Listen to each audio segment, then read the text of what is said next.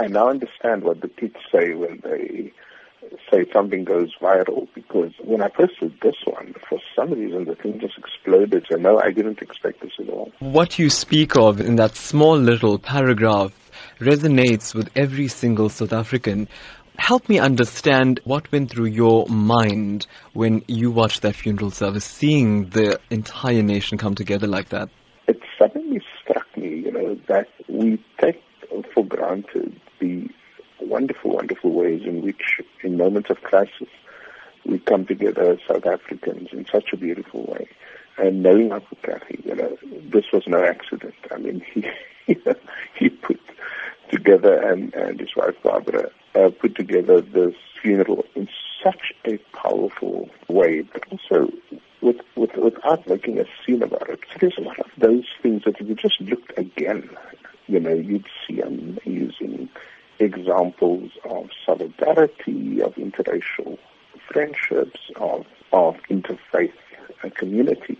And would you say then THAT Kathrada has achieved a great deal of his objectives of creating a non-sexist, non-racial, democratic South Africa? No, absolutely. When THAT Kathrada died, I had a sense, of one of the last of South African royalty, almost, as Neville Alexander used to call them, the Walter Sisulus, the Nelson Mandelas, and Govan Mbeki, and of course, THAT Kathrada. These were special people, they weren't loud, they weren't obnoxious, they weren't sleazy, they weren't greedy, in having this simple thing, you at the same time make a profound statement. Professor, yes, that statement didn't stop there. Many have said that THAT Kathrada stood up for injustice and stood up for whatever he felt in his heart to be incorrect.